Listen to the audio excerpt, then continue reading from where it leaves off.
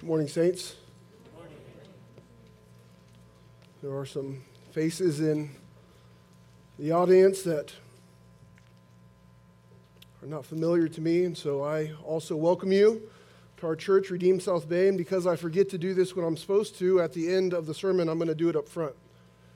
There'll be some men standing up front after the sermon during the song, and those are the elders of this church.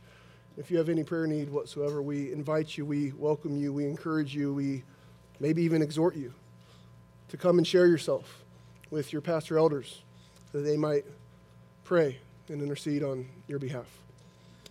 With that being said, I invite you to open your Bibles to Ephesians chapter 6.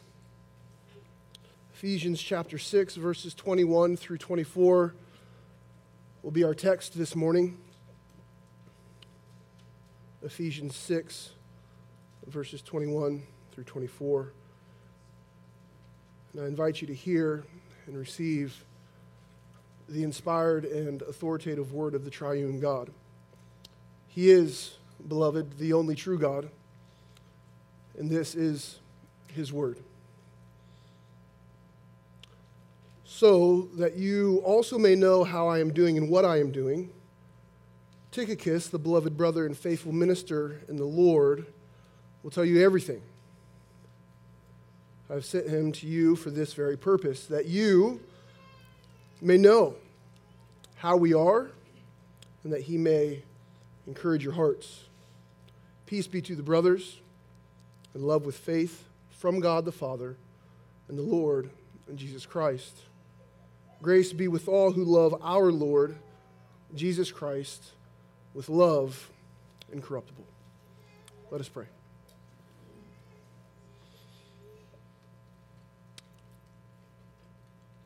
Triune God, eternally existing as Father and Son and Spirit,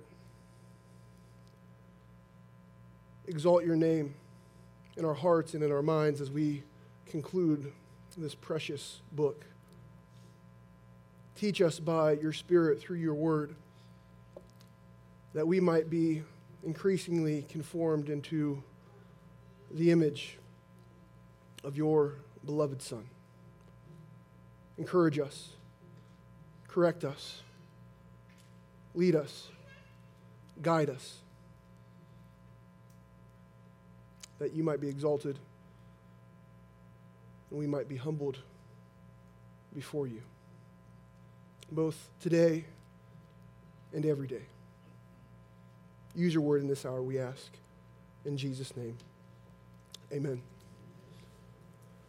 Well, as the saying goes, all good things must come to an end. And while that saying is not always true, it is true in this case. That is, we're at the end of the book of Ephesians. And the Apostle Paul, by the inspiration of the Spirit, has penned this letter to a local church to remind them that they are spiritually wealthy and to call them to live in light of that wealth or to walk as wealthy ones. And by extension, God tells our local church the exact same thing. Saints of Redeemed South Bay, you're wealthy. Now live in light of your wealth. You are spiritually rich in Christ, for God the Father has blessed you in Christ with every spiritual blessing.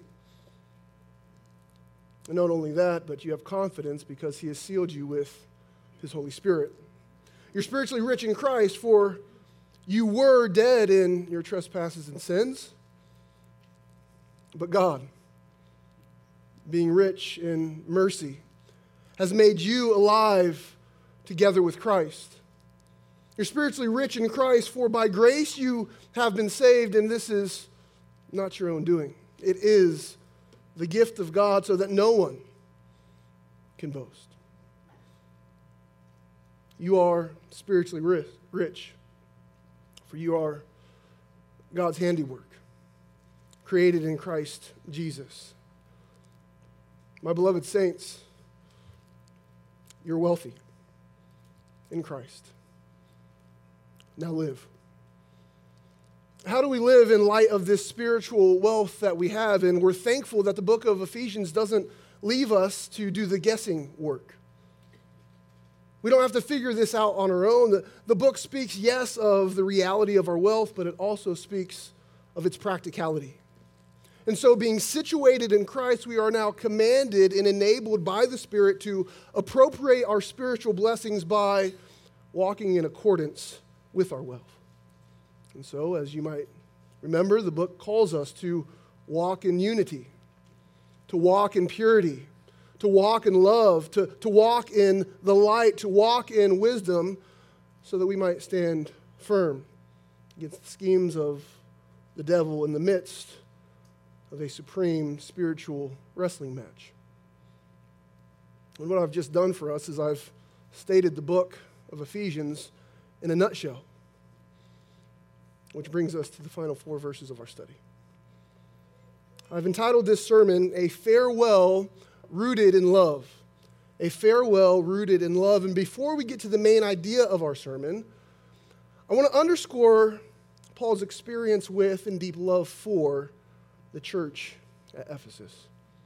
Paul's love for and experience with the church provides really a proper backdrop for us to better grasp his final greeting. And so turn with me, if you would please, to Acts chapter 19. In Acts chapters 19 and 20, we get an overview of Paul's ministry in Ephesus.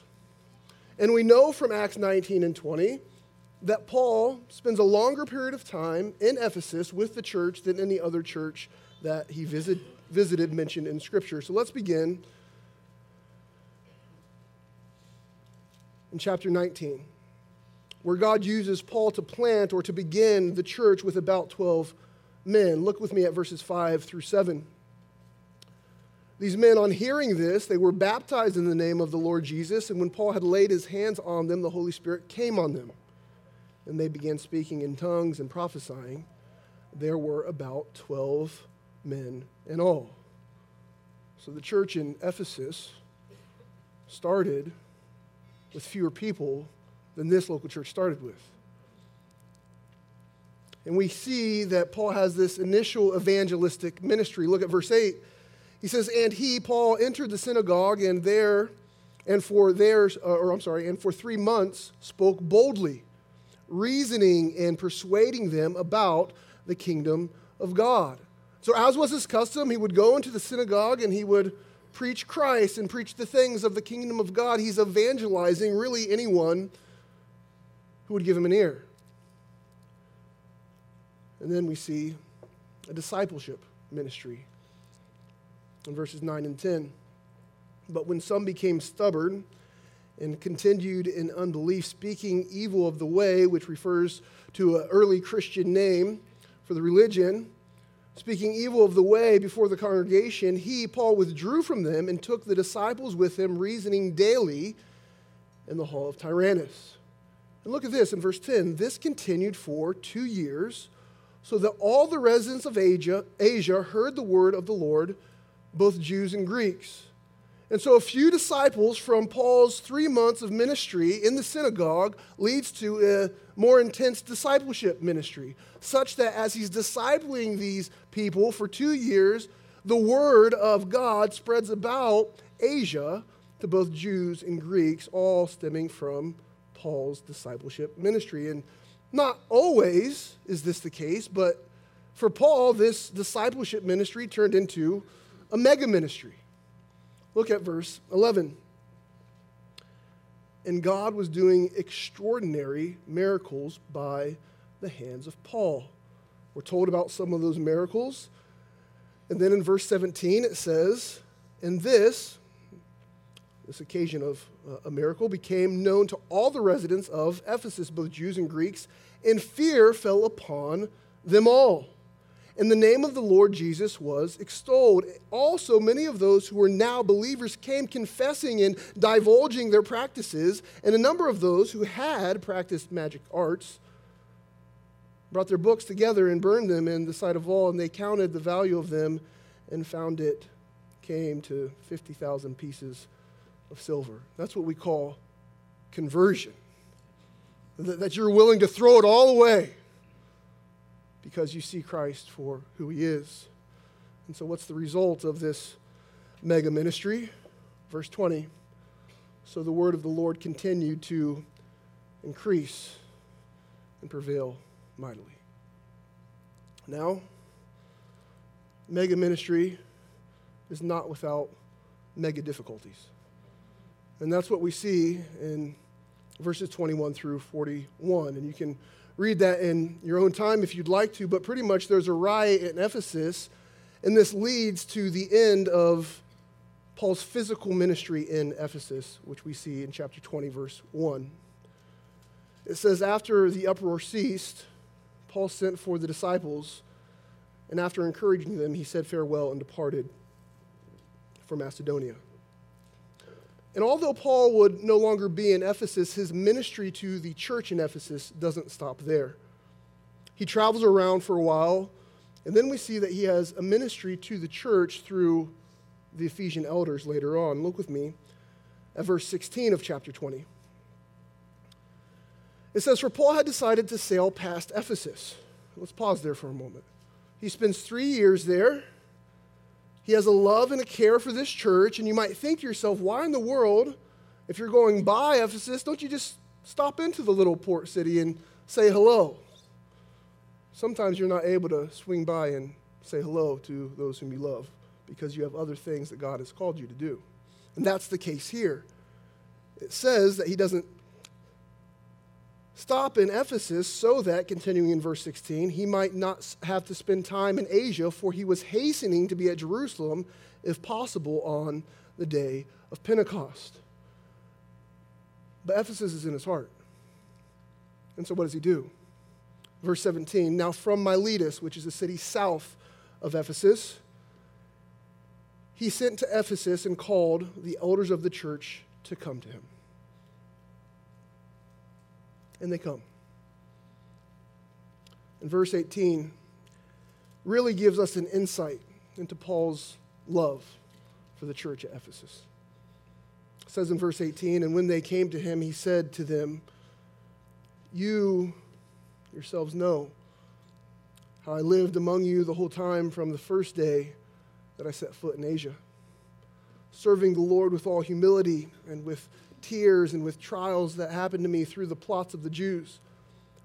How I did not shrink back from declaring to you anything that was profitable, and teaching you in public and from house to house, testifying both to Jews and to Greeks of repentance toward God and of faith in our Lord Jesus Christ.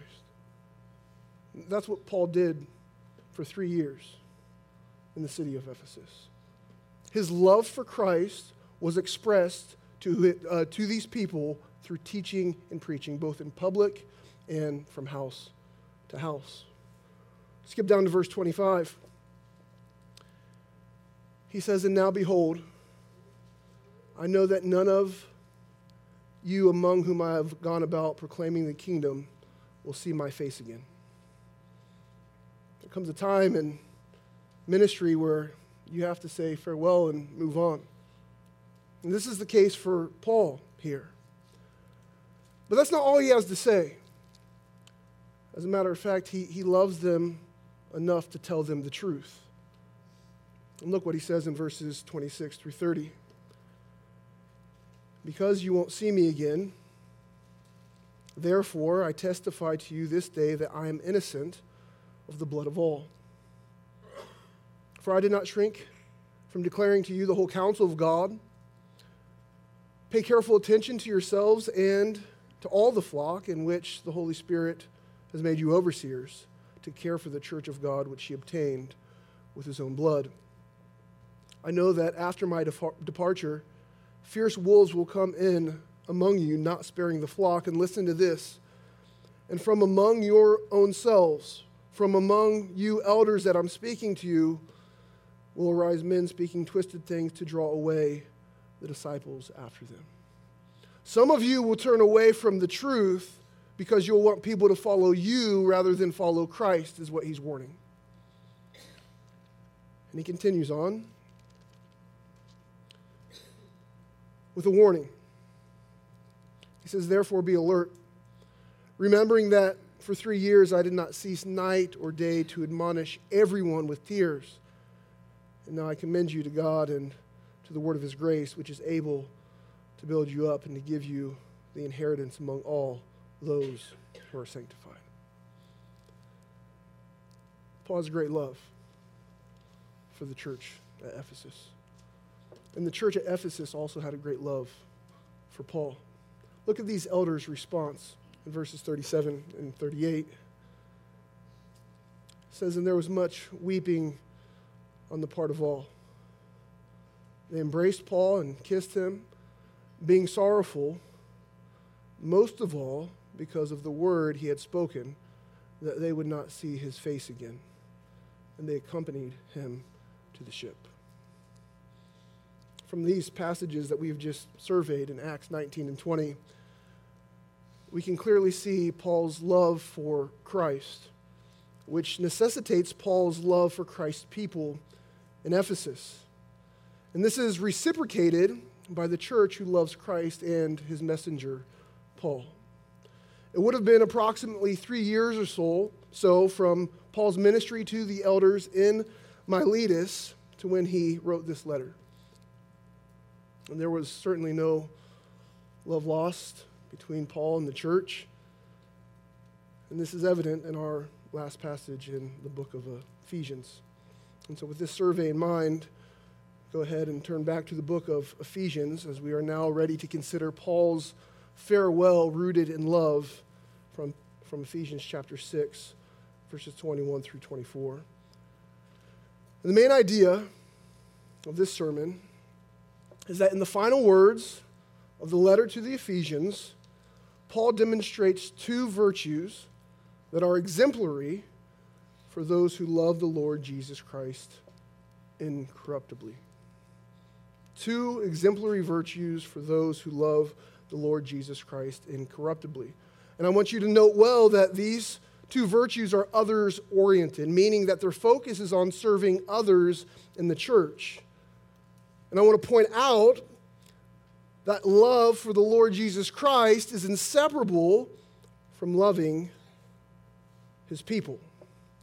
And this is to manifest itself in outwardly serving the people of God in the context in which he has set you in, namely the context of the local church. And what I've done is in the outline provided for you, I put these two virtues in the form of imperatives to call you, to encourage you, to exhort you to follow the example of Paul. So the first imperative is convey Christian care, and the second imperative is bestow beautiful blessings. And so let's begin with the first imperative, convey Christian care in verses 21 and 22. And the conveyance of Christian care can be considered really under two headings. The first one being personal care in verse 21, and the second one being purposeful care in verse 22. And so we'll consider personal care first in verse 21. Once again, verse 21 reads, so that you also may know how I am doing and what I am doing. Tychicus, the beloved brother and faithful minister in the Lord, will tell you everything. Here we have Paul writing as one who personally cares about what the saints in Ephesus know. And he also speaks as one who knows that the saints personally care for him. Again, there is a reciprocal personal care evident from this text between Paul and the saints in Asia Minor. Paul cares that the saints know about his affairs, that they know about his circumstances, which includes both what Paul is doing and how Paul is doing. And we have to remember now that Paul's sitting in prison in Rome. Paul is sitting there writing this letter, and the love that Paul has for the church and the love that the church has for Paul moves him not only to send a scriptural letter, but also to send a personal report. And we remember in chapter 1, verse 15, Paul prays, and it tells us for this reason. For this reason, because I have heard of your faith in the Lord Jesus and your love toward all the saints, I do not cease to give thanks to you. And so what we have is we have likely Tychicus coming to Paul in Rome to give a report about the church in Ephesus. And then you have Paul sending Tychicus back with a letter and a personal report. We call this two-way communication rooted in love for Christ and his people. Two-way communication rooted in love for Christ and his people. And so I'll just put it this way for us. What do we derive from this in our context? Namely, that Christians care about the who and the what and the when and the where and the why and the how of their fellow Christians. And if you care, you must communicate. And so we have to ask ourselves, how is our two-way communication? Are you known and getting to know your fellow saints in the context of the local church? And maybe before that, we should see to it that we love Christ and therefore care for his people. Amen? This is important. Why? We have friends. We have certain things, hobbies, things that we're into. We can make friends really anywhere. I'm a Ravens fan. I instantly like other Ravens fans. I'm a Lakers fan. I instantly like other Laker fans. Is there something deeper than that? Is there something deeper than that necessitates our care for one another? How in God's green earth do I serve with a pastor who loves the Dallas Cowboys? How in the world do I love Mike Koval, a Steelers fan? How do I do these things? Because there's something deeper than my hobbies or my interests that necessitates care. And first, it's my love for Christ and therefore my love for his people. Well, what is this deeper thing that you're alluding to, Kenny? A few verses in Ephesians tells us primarily that we're members of the body of Christ, and therefore we're united. Look at chapter 2, verse 19. The context here, Paul's speaking about how Jews and Gentiles are now in the same body. He says in chapter 2, verse 19, so then you are no longer strangers and aliens, but you are fellow citizens with the saints and members of the household of God. I mean, if Jews and Gentiles can get along in the context of Christ, then I can get along with the Steelers fan. Amen? He says in chapter 3, verse 6, this mystery is that the Gentiles are fellow heirs, members of the same body, partakers of the promise in Christ Jesus through the gospel. And then look what he says, chapter 4, verses 1 through 3. After giving these first three chapters of doctrinal, theological richness, he then says, I therefore, a prisoner for the Lord, urge you to walk in a manner worthy of the calling to which you have been called, with all humility and gentleness, with patience, bearing with one another in love, eager to maintain the unity of the Spirit in the bond of peace. Theological realities of the gospel enable us, beg us, move us to be eager people who realize that we're bound by the Spirit, and so therefore we want to get along in a way that displays that to the entirety of the world. We're brothers and sisters in Christ, such that we love Christ and care for one another. And that care for one another necessitates this helpful two-way communication. How does Paul do this, though? Now we see that Paul employs Tychicus, not only to deliver the letter, but also to deliver the personal report. He says, for Tychicus will tell you everything. I love that phrase. Sometimes these little phrases, they just capture you. Paul has nothing to hide. He's going to tell you all that's going on. I've been sharing myself deeply with Tychicus such that Tychicus can share these realities with you when he arrives. He'll tell you everything. Tychicus is really an interesting character in the Bible. We don't know too much about him, but he's mentioned 5 times in the New Testament.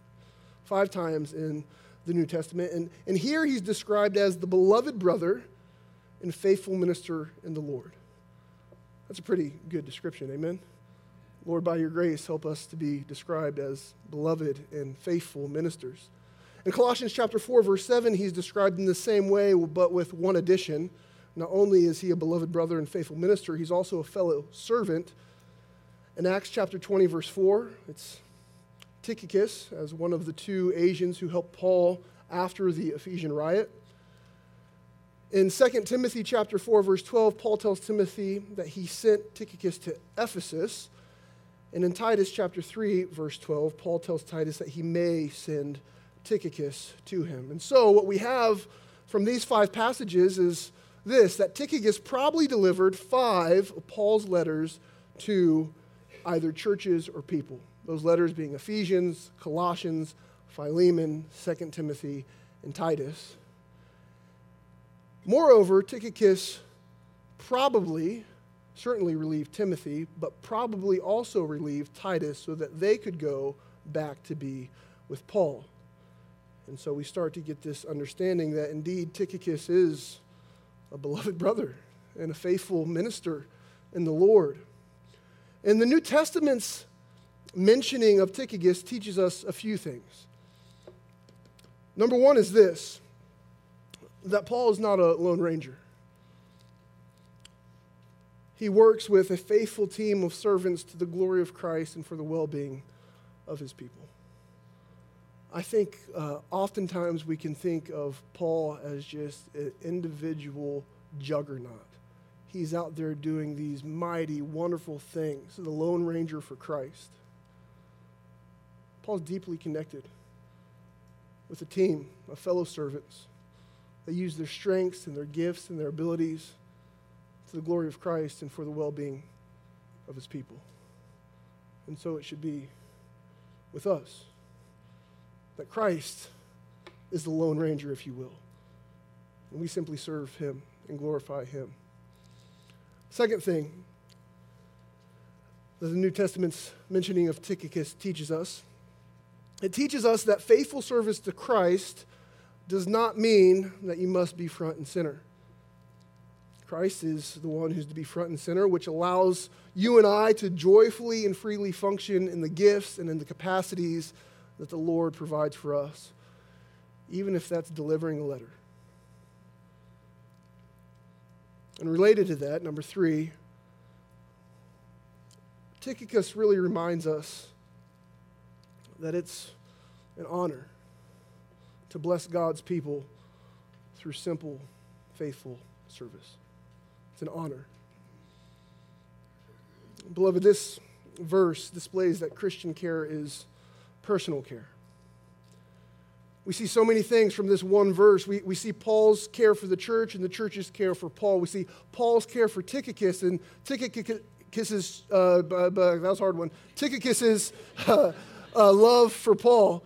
Also, we see Tychicus's love, I'll get through it, I promise, love for the church and the church's love for Tychicus. And so, what? I would encourage you, Christian, to convey Christian care through personal care. Convey Christian care through personal care. However, Christian care is more than personal care.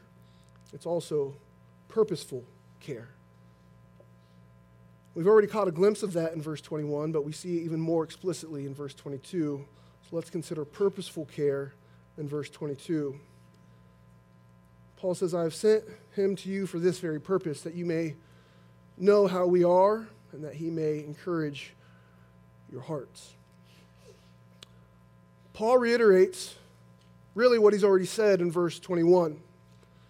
The Greek could be literally rendered, I have sent him to you for this very purpose, that you may know the things concerning us. In other words, so that the church may know about their circumstances, Tychicus is coming to them. That's the purpose, the very purpose why Paul is sending him. But now, Paul adds a second purpose. which is for Tychicus to encourage their hearts with his report. The Greek word translated encourage in the ESV can also be translated comfort. And that's the idea in this context. Paul is sitting in prison, and I don't know about you, and I don't know even about myself. I've never been in prison. But if I were in prison, I would imagine that I would be tempted to be inward focused, self-centered. Shoot, can I be honest with you guys? Outside of prison, I'm tempted to be inward focused and self-centered. And perhaps what I would be doing is looking for encouragement from those on the outside. Come and encourage me. Come and send me a good meal or give me good news or whatever it might be. And certainly Paul did have brothers like Tychicus who were there ministering to him and I assume would have offered him some encouragement. However, that's not Paul's primary comfort and encouragement. Paul's primary comfort is in Christ. Christ commissioned Paul as the apostle to the Gentiles, and Christ told Paul that he would suffer for his name's sake. And so, Paul, being rooted in Christ and comforted by Christ, is not inward focused, but rather he is others oriented. He knows that the gospel cannot be bound by chains. And his concern is for those beloved brothers and sisters who he knows would be concerned about him. So therefore, after having written a theological and practical treatise on the gospel, he sends Tychicus to give a personal update, if you will, for the specific purpose of encouraging and comforting their hearts.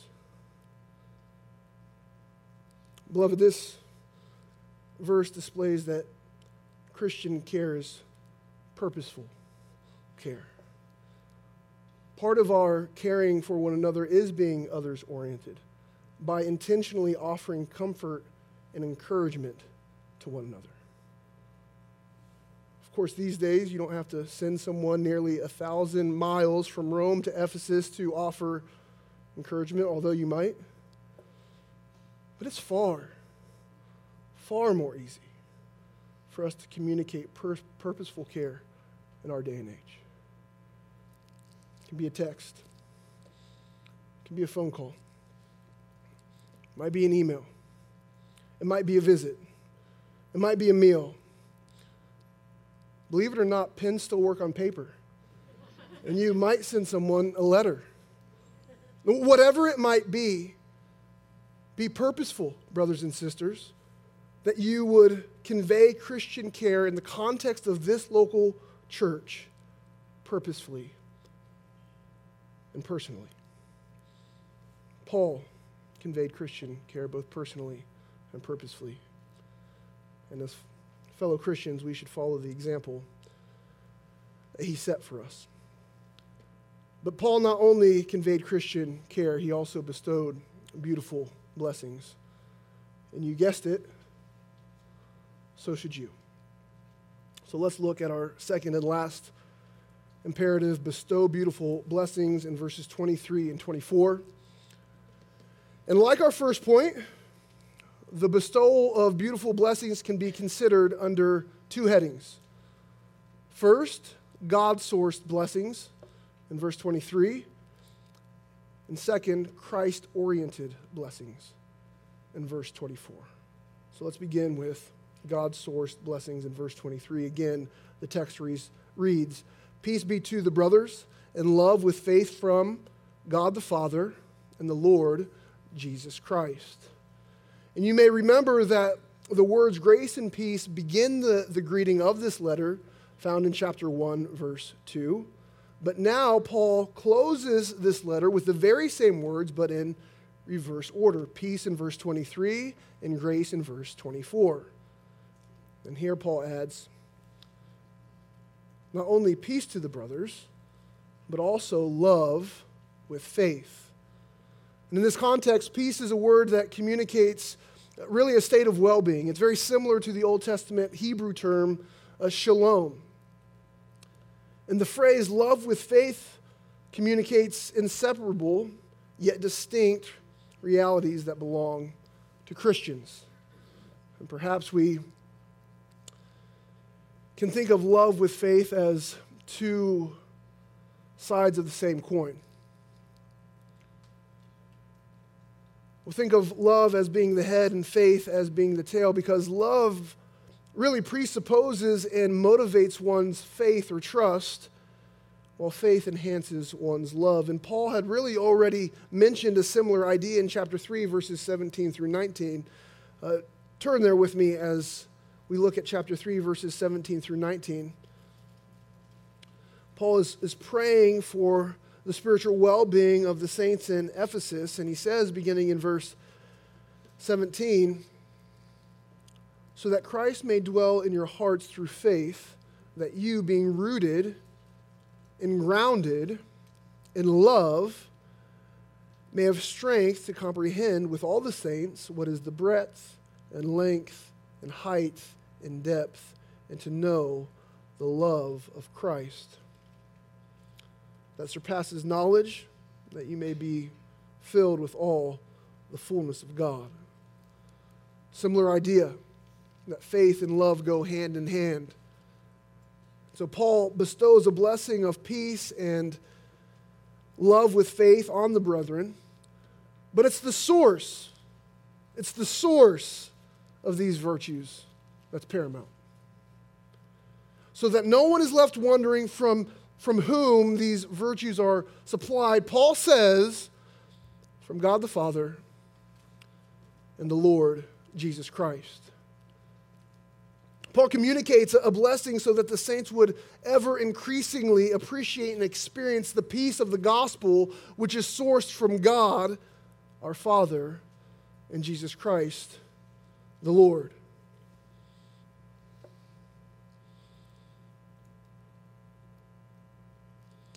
I want to emphasize the subtle way that Paul communicates the reality that God is your personal Father, saint.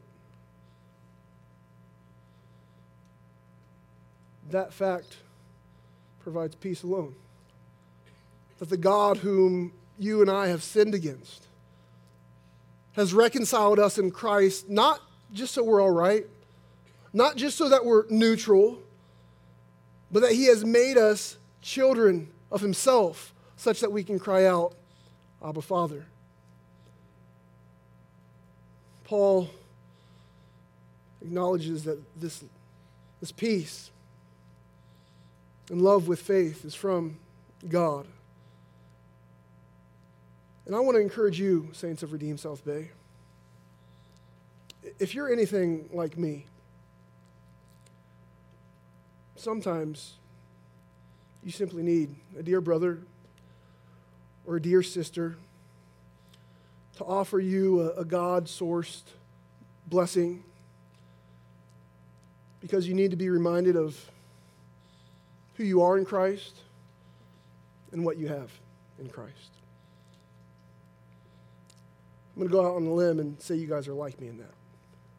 So what do? We make it a point to offer God-sourced blessings to one another. Brother, God bless you. May his peace be upon you. May his love overwhelm you. May the faith that he's granted you encourage you, for he is your Father and you are well because you're in Christ Jesus.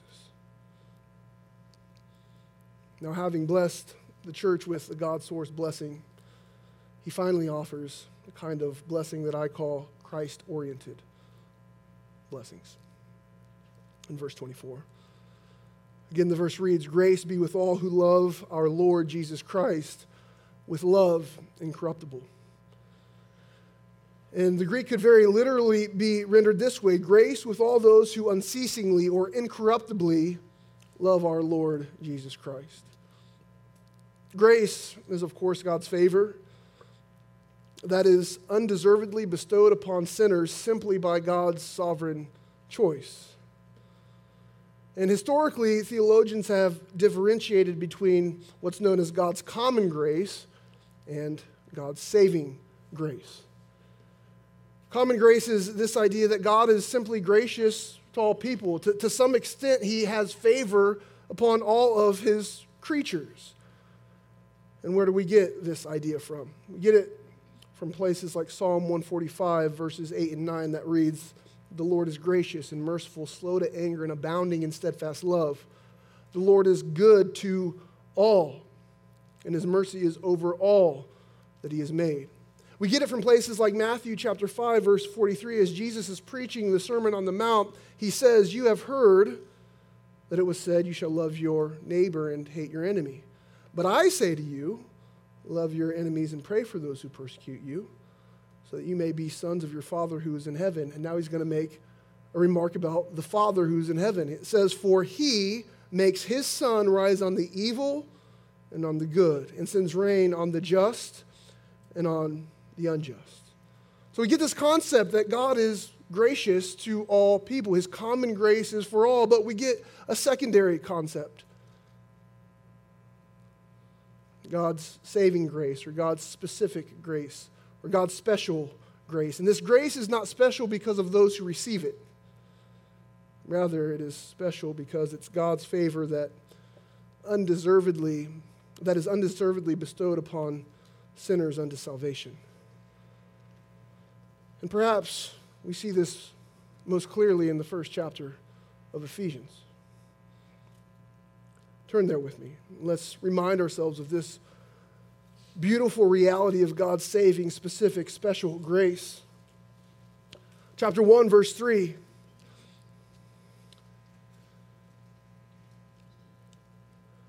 Paul writes, "Blessed be the God and Father of our Lord Jesus Christ, who has blessed us in Christ with every spiritual blessing in the heavenly places, even as he chose us in him before the foundation of the world, that we should be holy and blameless before him.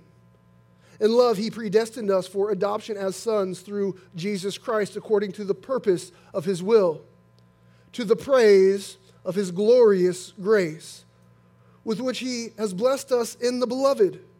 In him we have redemption through his blood, the forgiveness of our trespasses, according to the riches of his grace, which he lavished upon us in all wisdom and insight, making known to us the mystery of his will according to his purpose, which he set forth in Christ as a plan for the fullness of time, to unite all things in him, things in heaven and things on earth. In him we have obtained an inheritance, having been predestined according to the purpose of him who works all things according to the counsel of his will, so that we, who were the first to hope in Christ, might be to the praise of his glory. In him you also, when you heard the word of truth, the gospel of your salvation, and believed in him, were sealed with the promised Holy Spirit, who is the guarantee of our inheritance, until we acquire possession of it, to the praise of his glory. That sings of God's saving, specific, special grace.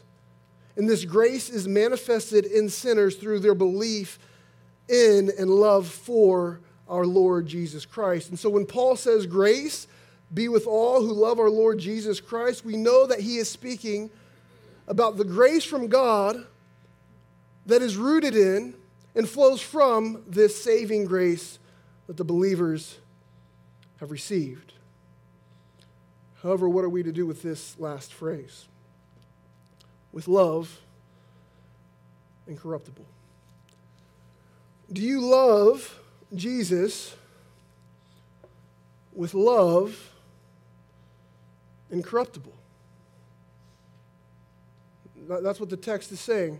Grace be to all you who love our Lord Jesus Christ with a special or certain kind of love. It's an incorruptible love. And I don't know about you, and I don't know how wise it is for a pastor to share this, but I'm going to share it. My love for Jesus is weak. My love for Jesus is weak. And it's not because of who he is, but rather it's because of who I am. Yet I can say with full confidence that I love the Lord Jesus Christ, however weak it may be. And so the question is not, how much do you love Jesus? I think that's a bad question. The question is, do you love Jesus with incorruptible love? Or maybe we put it this way, what is the nature of your love for Jesus? It's a big question that God answers himself with a very simple answer. Two texts that I want to read to you to provide the answer to this question. Romans chapter 5. Romans chapter 5, verses 1 through 6.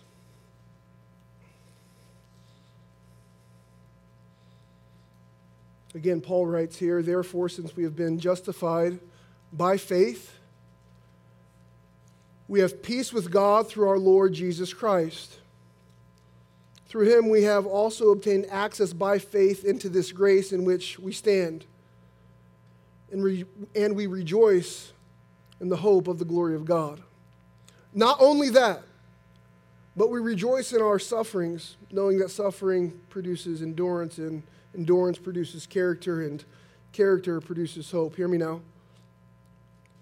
And hope does not put us to shame, because God's love has been poured into our hearts through the Holy Spirit who's been given to us. For while we're still weak, at the right time, Christ died for the ungodly. One other text that I want to read. 1 John chapter 4. 1 John chapter 4, beginning in verse 7. John says this, "Beloved, let us love one another, for love is from God.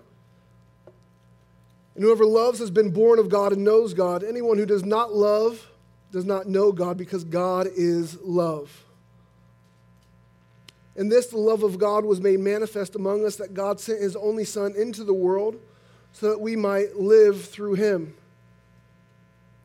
And this is love, not that we have loved God, but that he loved us and sent his Son to be the propitiation for our sins." Jumping down to verse 19, we love because he first loved us.